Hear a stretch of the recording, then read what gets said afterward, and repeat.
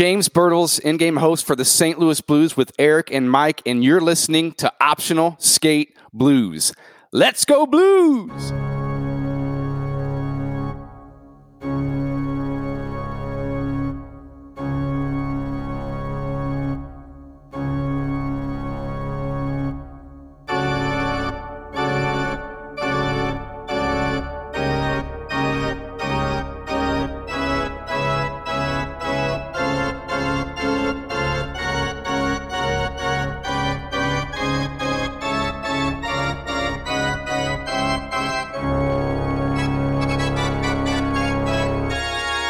Welcome to another Optional Skate Blues interview. I'm Eric, here with Mike.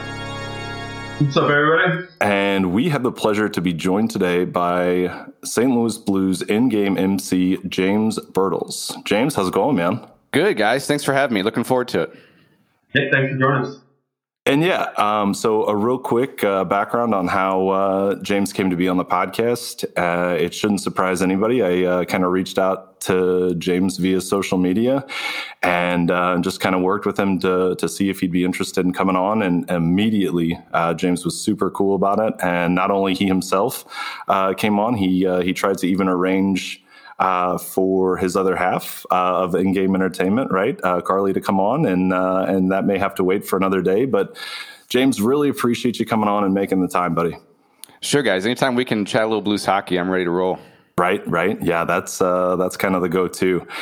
So if you could do me and Mike and our fans a quick favor and just kind of tell us how you really came to be an in-game MC for the St. Louis Blues, sir. Well, I'm still trying to figure that out. I honestly, I'm probably going to say this a lot while we talk. I don't know what really happened. I'm just glad it did, and I'm gonna keep going as long as they'll have me. But no, it started out, at midsummer of 2017. They were looking for, they were having national anthem auditions.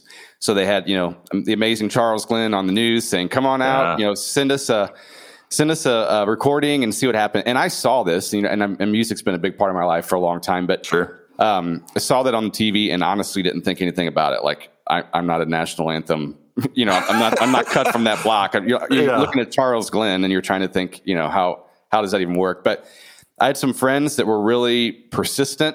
Hey, you should do this, and really just to kind of pacify them, I grabbed my phone. I went out in the garage and I hit record just to be able to say, "Yeah, okay, you happy I sent it in?" Yeah. And that went really well. The Blues reached out and said, "Hey, we'd like you to come down." So that year it was something crazy. I want to say it was 300 or 600 folks threw stuff in. I can't remember what. Anyway, there were like 30 or 40 of us that came down. Yeah. And we at Powell Symphony Hall. So that's the cool thing. I mean, just a cool moment in itself, just walking out on that stage. And it went well. Got called back for the third round, which was down to like 10 people. Yeah. And was called in to do the national anthem. So my first game was a preseason game, September of that year. And I would say I probably did the anthem once a month or so that season. And it was that following summer, I was in the Jeep driving somewhere. I can't remember where I was going. And I get a text from my boss at the time, Jason, and it says, "Hey, we'd like you to think about maybe coming down to audition to be one of the in-game hosts." And I'm like, I mean, literally was that just kind of out of nowhere. And I said, "Okay." And I came down, and at that point we were already promoting the second year of national anthem auditions. Yeah. So that day I had an interview with Tom Ackerman in the morning. Literally ran to Enterprise in the afternoon, sweating, gross, whatever.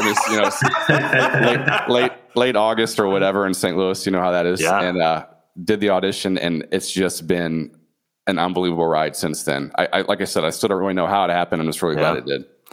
So you probably owe a couple of those friends who said, "James, you got to get out there and you got to play this," right? Like that's super, super cool. Yeah, one thing I've learned is just the value of taking a risk.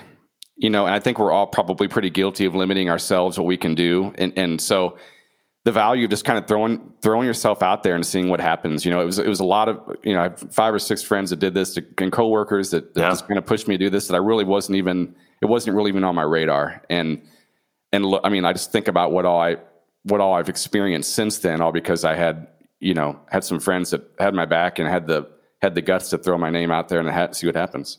That's really cool, and that mirrors what happened with Jeremy Boyer, who we had on and has lended his musical talents to the podcast too. He started with just going out to his college and saying to them, "Can I play your organ for some of your college baseball games?" And that's how he got his start. And he's played for the Cardinals. He's played for the Blues. That's super, super cool that your stories kind of run parallel like that.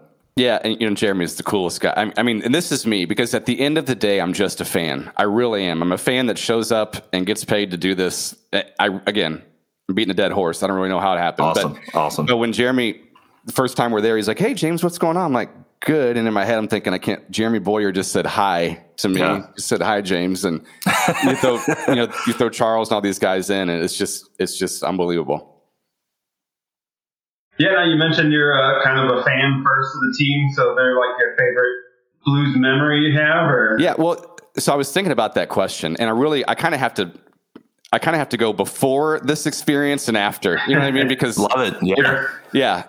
So, I've watched. So when I jumped into Blues hockey, you're talking about Jeff Courtnall, Pierre Turgeon, all these guys. So I was playing NHL '93 on Nintendo, just like everybody else was. Yeah, there you go. And Sega, right?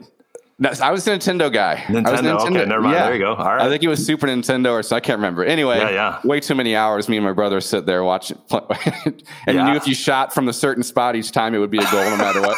Yep. And my brother, who's 5 years older than me, figured that out a whole lot sooner than I did. But that's another story. But anyway, I would say pre all of this, my biggest Blues memory, it was just I was in middle school with some friends. We're all awkward middle schoolers. You think you got everything figured out and you're still trying to figure things out and whatever. And we're eating at Joe's Crab Shack in Mid Rivers.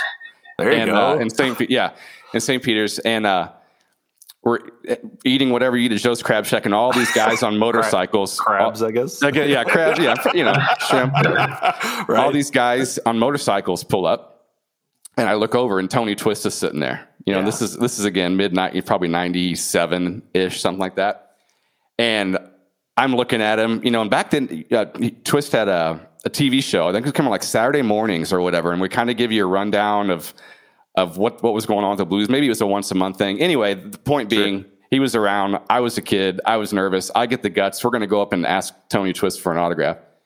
We walk up. They're, of course, just sitting there. I'm sure they've probably had one or two drinks that day. Yeah. And me being middle school, "Mr. Twist, would we be able to get an autograph?" He looked right at me and goes, "No."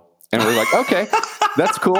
And so we get ready to walk away. He goes, "I'm kidding, come back." And we all walk back, and the guy was cool as can be. When you're a kid, or really as an adult, when you meet somebody that's a stud, and they live up to the expectation of being just a really cool, genuine person. I mean, that was for him, it was no big deal. I'm sure. I feel bad now. We interrupted his crab strips that day or whatever. That was a moment for me that I kept that little slip of paper, still have it somewhere, you know.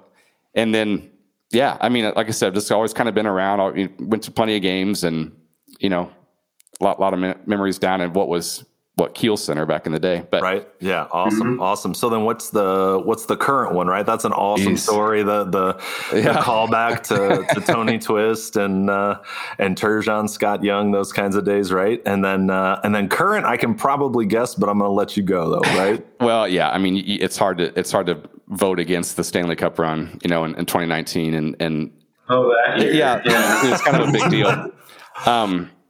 It's just that when I think about that time, it was just such a, I don't know, it's hard to explain, as we all lived it, so we can all be there, but everyone was so excited, yet you're cautiously optimistic, yet you're trying not to get your hopes up, but things just kept rolling. And I remember my boss said mid-season, he said, I think they've got what it takes. I really do. And this is, somebody that's been worked in hockey for a long time. And sure.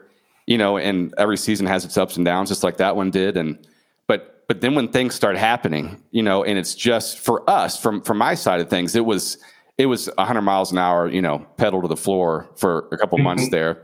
Yeah. And so it really took me, it took the season ending and having time to kind of reflect back and go back through what just happened, to really understand the scope of what that was for our city.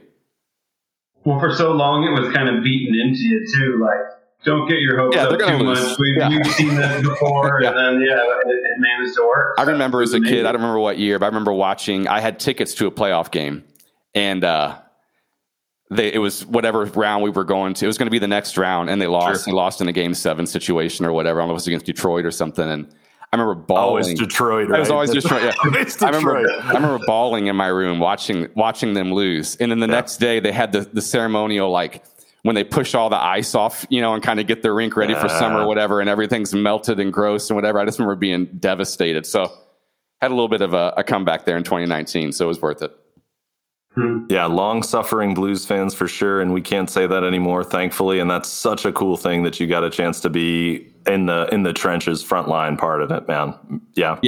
And then you follow it up, and it's like, oh, by the way, we're gonna have the All-Star game. I mean, it's arguably kind of the best year. I mean, I guess it's possible we could win a cup and have an All-Star game back-to-back years at some point, but to be able to say that I was kind of running around down there during those times is it's amazing.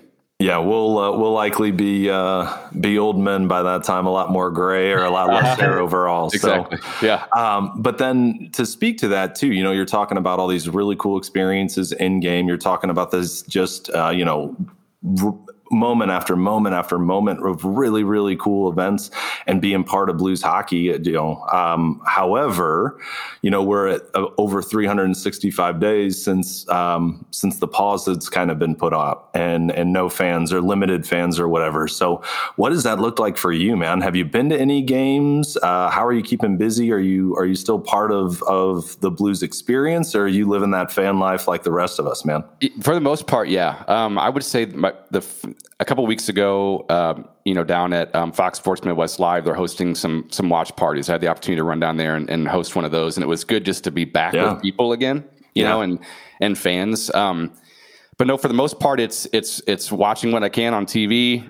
I love all the stuff that you got to understand. The people, the Blues organization, whether it be Blue Note Productions or those people, they're the best in the business. They really are. They're top-notch people. Yeah. So it's good. I don't want to be the annoying fan, but I like to touch base with them every now and then to see how things are going. And they say it's strange too. Just like it's strange to be in Enterprise, and there's a couple thousand people there or whatever, but they're all waiting for normalcy as well. And I think their vantage point is obviously quite a bit different from ours because they get to kind of see this slowly getting back to normal. And so they're ready. I'm ready. So hopefully that normal will get here sooner rather than later. But yeah, for the most part, it's just been, I get to kind of sit back, and I remember early in this season when things started, I'm like, wow, this is the first time I think I've watched a home game at home. Usually we're there running around. So it was strange at first, but it's also been, again, we're just waiting. We're just looking forward to better days. Yeah, a bit ago, man, it seems like a lifetime ago. Before I got my job in education, I was part of Blue Crew for like nice. I mean, call it 24 games, or whatever. Cool. It was a lot of fun. It was super cool. But Mike and I, we had full season seats, really good ones too. We were right by the Zamboni. And every game that I worked, I was eating the seat, right? I wasn't selling it. So I was eating the seat, making minimal money. And I always got parking tickets. It seemed like wherever I parked. Which is gold. Yeah. Right. Whenever I parked, I always got a parking ticket. So I understand what you're talking about with not really getting to experience the game and watch it and kind of take it in. If I was lucky, the last 5 minutes of the game, I could go and find a crow's nest kind of place to go ahead and watch from. But by that time, a lot of times the game had been decided already, right? So it was hard, but it was fun in its own way too, right? Yeah. I mean, that's the thing. It's like, people say, well, do you get a chance to really watch? And we don't. I mean, we're busy. And if you're not doing a hit, you're looking at your schedule to be ready for the one that's coming, but it's really difficult to call it work too. I mean, right. And I know that's a kind of a cliche, like love what you do sort of thing, but this is, the joy of being on a playground when you're 6 years old, well, running around Enterprise Center doing a Blues game and hanging out with Blues fans is that equivalent, so it's work, but it's not really. And what little bit we get to watch, it's just worth it because you're in the middle of it. Now, Eric and I did have the opportunity once to be during the intermission games. We got to play the musical chairs. Oh, nice. Okay, what season? Recently? It was probably 2015. Maybe. Okay. It was a while back. It was a postseason game. Mike, just real quick for our listeners, how'd that play out? None of us won. None of us. That's true. None of us won. We had 3, and none of us were last, but none of us won. None of us were first, but one of us, between you, me, and John, one of us got way farther than the rest of us. Do you remember which one that is? I must have had some drinks. I can't quite remember. All right, well, spoiler alert. I kicked your butt. So. Eric, was it? Okay, yeah. Yeah, there you go. I keep talking about it, right, James? You're like, I'm pretty sure that you're trying to hit this home and nail on the head. James, you might have been at that game and saw just the glorious second place finish, but literally the best second place finish ever. And we talk about it. We talk about it. Yeah, we talk about nearly every other game. Remember that year? I think it's 2015. That guy, man, he beat those middle school kids. Second place. Yeah. Best second place finish ever, though. I don't even remember what the signed thing was, but I remember I could taste it, but I didn't quite get it. But anyway, Mike, I think you had a question on deck before I reminded everybody how I kicked your butt in musical chairs.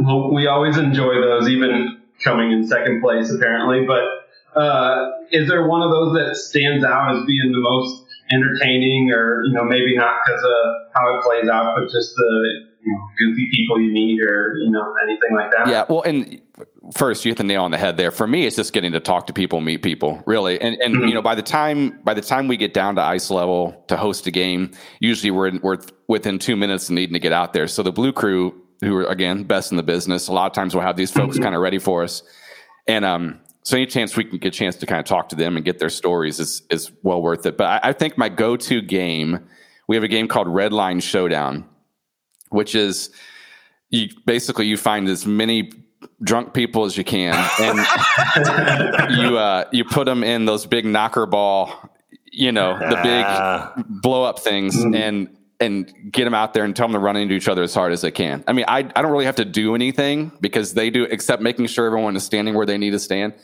But from my vantage point, to hear the when people get hit, and knock on wood, we've never had a serious injury. I'm not advocating for that, but I remember we've had shoes knocked off, we've had hats pop out.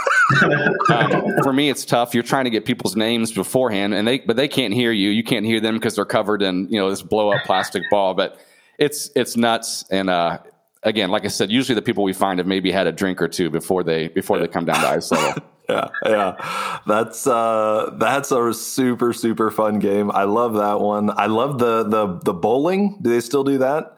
The slingshot bowling, is that still a thing? And Mighty Mites is great too, but the slingshot bowling. Yeah. Well, so the first year I was in game host, which would have been 18-19, we didn't have bowling, but that year of the shutdown, we brought it back. Yeah. And it's fun. I mean, again, it's so much about knowing kind of their state of mind, the contestants, and you get everything from, again, people who've had a couple drinks. You get people who are scared to death. Yeah, we have games that involve kids where they're just looking at you for gosh, how to do this. So it's very much being able to kind of adapt to the moment. But again, getting to talk with those people and hearing their stories is the best. Yep. Even the Mighty Mites are fun. We always pick our Mighty Mite, right? And based off of the skate out there, you can get a pretty good idea who are the hosses on the teams, right? And the post game interviews are fun.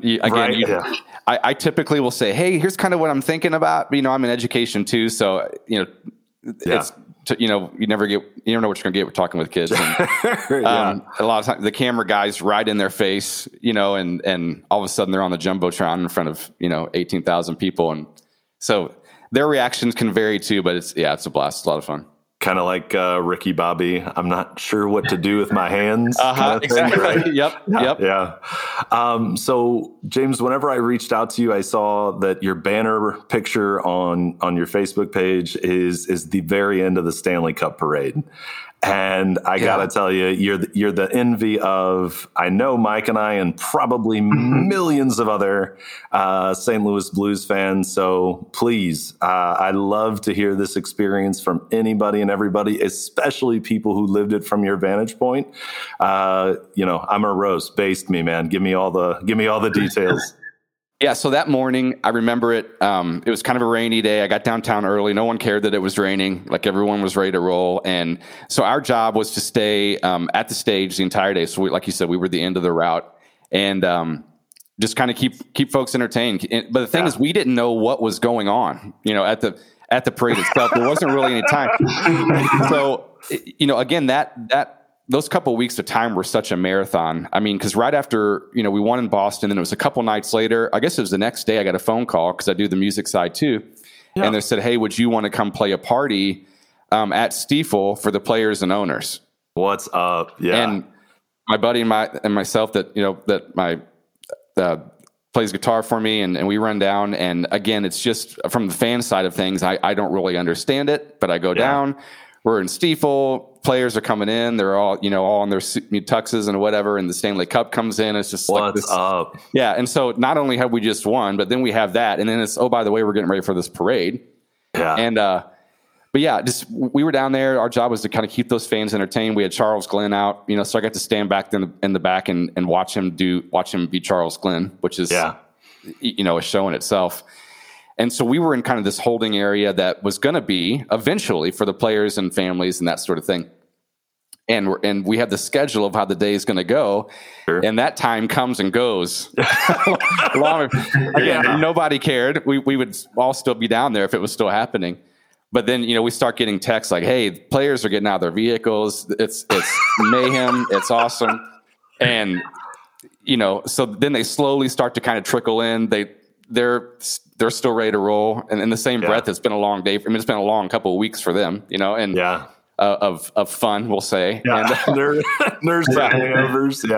Yeah. But it's just, you're standing there and it's, oh, hey, Bernie, hey, like what these people are just, and it's just, I remember being blown away. I remember being very proud of our city. Like we had some of the St. Louis City Police there, and I just said, hey, how's it going out there? And they were like, it's great. We had one person get in a fight or something, and so it was like organized mayhem, really. I mean, people were walking in the streets and no one cared. The cops are just like, okay, guys, let's go Blues kind of thing. And, and then they slowly trickled in. Everyone kind of makes their way. At some point in there, Brett Hull, who, also had a good day, had a fun time.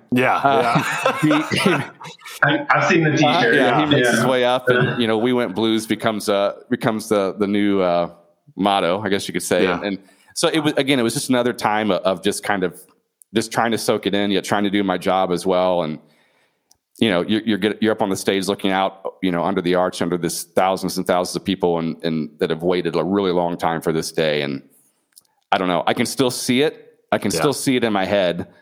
Yet it still doesn't really feel real. So it was nuts. Yeah, that sounds even better with a pregame, right? Like just getting called down and being able to be just in that intimate kind of setting of you, your buddy, Charles, and everybody in Stiefel. Like that almost sounds as enviable as this other, and like that's an experience that nobody else got to have, that you got to have, and then experience it with everybody else too, man. That's awesome. Yeah, and it was just joy. It was just, again, it's when we won and everything was over, there was a little bit of an ability to breathe. But, up until that point, you can't really breathe because you feel like if you do, something's going to go wrong, So, I mean, just a lot of people taking in a moment that a lot of people have waited, a really long time to be able to experience. And for the future, if any of that ever happens again, I play a really mean kazoo. So if you need any kazoo help, man, I'm on board and can be at Stiefel at the drop of a hat, man. I love it. I will write this down. I got it. I appreciate that. Now you mentioned your music a couple of times. Like it seems like it's a pretty important part to your life. How is that? What exactly do you do with music, and how does that impact you? Yeah, so let's see. I started playing guitar when I was in fourth grade, And the story is, I remember my parents setting me down and saying, okay, like, I think they were feeling like I needed to do something. It's that time of, age when you need to kind of start figuring out a direction and what are you going to do for fun and what are you going to, all those things. And we had it narrowed down to karate or music.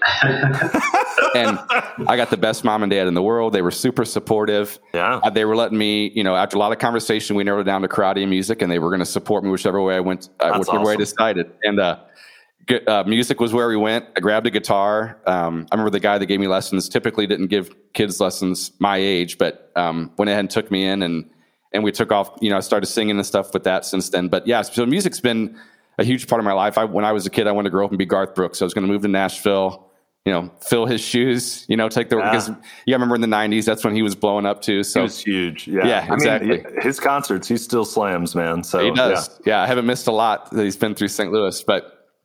So that was it. And then, it's just opened so many doors. So as far as what I do for it now, like I say, me and my buddy Chris, we play gigs about once or twice a month, something like that.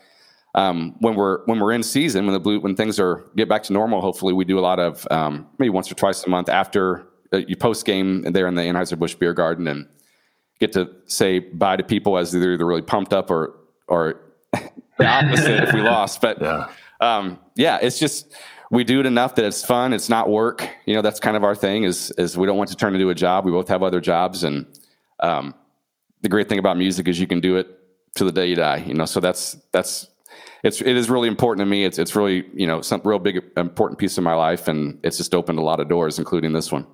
Yeah. Yeah. So what all instruments do you play though? Yeah, so guitar, I taught myself piano around high school. I did the dueling piano. I remember the dueling piano bars. That was kind of the thing for a while. Yeah. So I worked in one of those for about a month, and that was enough. You can only play Sweet You can only play Sweet Caroline to the bridal, the bachelorette party so many times. And but yeah, so I do some piano stuff too, and that's pretty much it. I've messed around with some other instruments, but guitar and piano, vocals, those are kind of my go-to. So then as a fan too, right? James, right now it's Monday, March 22nd, and we're recording later tonight. The Blues are taking on the West leading Vegas Golden Knights. Yeah. And for the rest of the season, the Blues have 23 games left, and only 5 of those games are against teams that aren't currently in the West playoff picture. Right. I know. Yeah, so we got a tough road ahead of us. Our easy part of our schedule is in the rear view, and we're just holding on to 4th place right now, right? And we even have a couple games ahead of some of our other competition that's above us. So, What do you think about these games during this final month, man? It's cliche, and you see it when you hear it when people talk about sports, but I'm firmly subscribed to the idea of you get into the playoffs and you see what happens. And anything can happen. In those little 7-game series. So for me, it's difficult for me to bet against the Blues. It is. And am I biased? Sure I am. I've got a Blues shirt on right now. Sure. So I understand that. But when you look at the core of the team, we've had some pieces come and go, of course, Pietrangelo and those pieces, but I still look at the team and it doesn't look that much different than it did in 2019, now you got Bennington signed and, of course, injuries have not been in our favor, but Schwartz back, and hopefully we'll continue to kind of get some of those guys back on the ice. But it's hard for me to bet against the Blues in a 7-game series. It just is, So I don't worry a ton. Maybe I should worry more, but I know we need to win some games. We need to bump ourselves up in the standings a little bit. But it's just, again, it's hard for me to bet against them if you can just get there.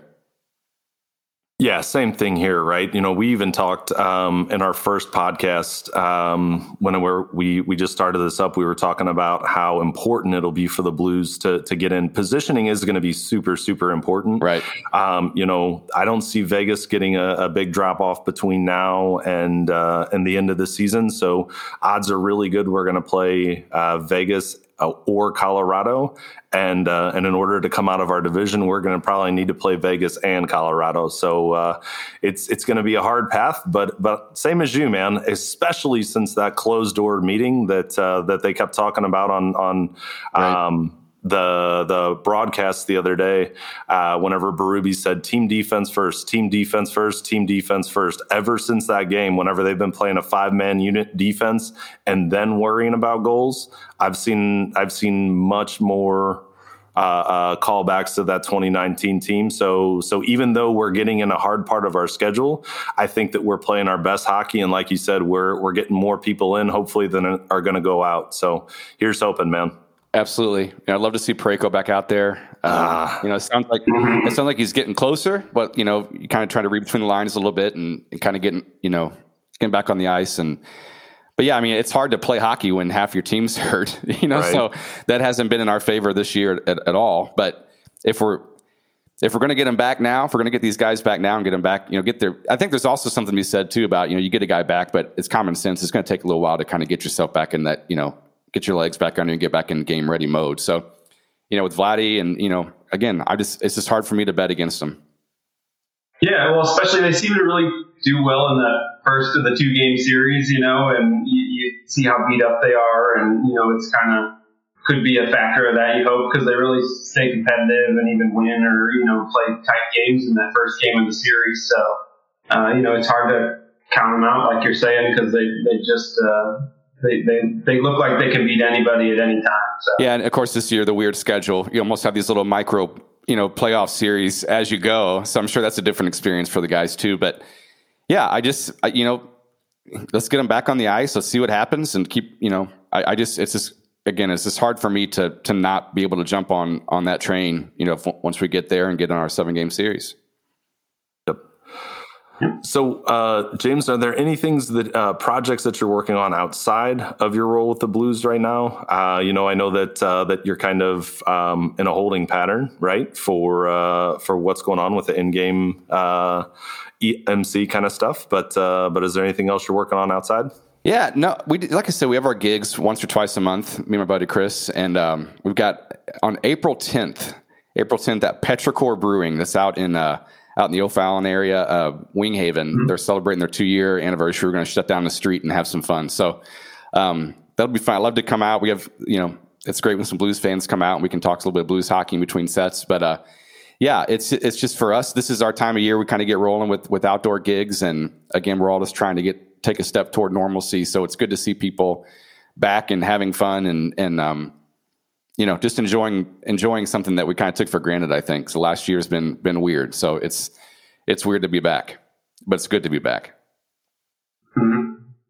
Yeah, we had some great crowds at the Botanical Gardens. It's good to see a bunch of people out there. They had like 3,500 people out there every day this weekend with the beautiful weather. So people are starting to get back into it. That's good. For sure. People are ready, for sure. I am. Yeah. So, James, again, man, I just wanted to say thanks so much for taking the time for coming on and talking a little bit of Blues hockey, man. Every single person who we've had on so far, you're our third interview with people who are directly working with the Blues and for the Blues. And we've talked with Ron Tauman, we've talked with Jeremy Boyer, and we're talking with yourself. And just consistent across the board, every single person has been generous with their time, has been, hey, let's do this, has immediately gotten back with me. Nobody has even tried to do the, kind of like, I don't really have time or anything like that. Everybody's been really, really chill and cool. And I said it to Jeremy, Mike, and I said it to Ron, and it just means so much to me personally whenever the franchise that you grow up rooting for, you grow up cheering for, factors in character whenever they're bringing people onto their team. And it's been an absolute pleasure, sir. And just your character, your time, I appreciate all those things. And looking forward to watching you during some games, man, getting some in-game stuff and maybe heading out to that brewery, right? Yeah. And please, okay. So right here, we're going to say it. When we're back, we need a musical chairs rematch. So if you reach out, we can make that happen. Because I feel like there's a little bit of cloudiness right now, exactly what happened that night. So we're going to get it crystal clear. We're gonna bring in 2 men, 1 chair. We're gonna bring in the HD cameras, different angles. We're gonna get replays. So have my word. If we can get back to normal, just reach out. We'll make that happen. Use that bad one that they use for the offside call that you can see from the blue line. See, he's already prepping for his loss, man. Like he already wants very little evidence of it. It's 2021. We got to have the best of the best. Yeah. Shine, you're going down, James. I really, really appreciate, buddy. And can we get a Let's Go Blues before we wrap, man? Absolutely. Blues fans looking forward to seeing everybody. Let's go Blues. Let's go Blues. Let's go Blues.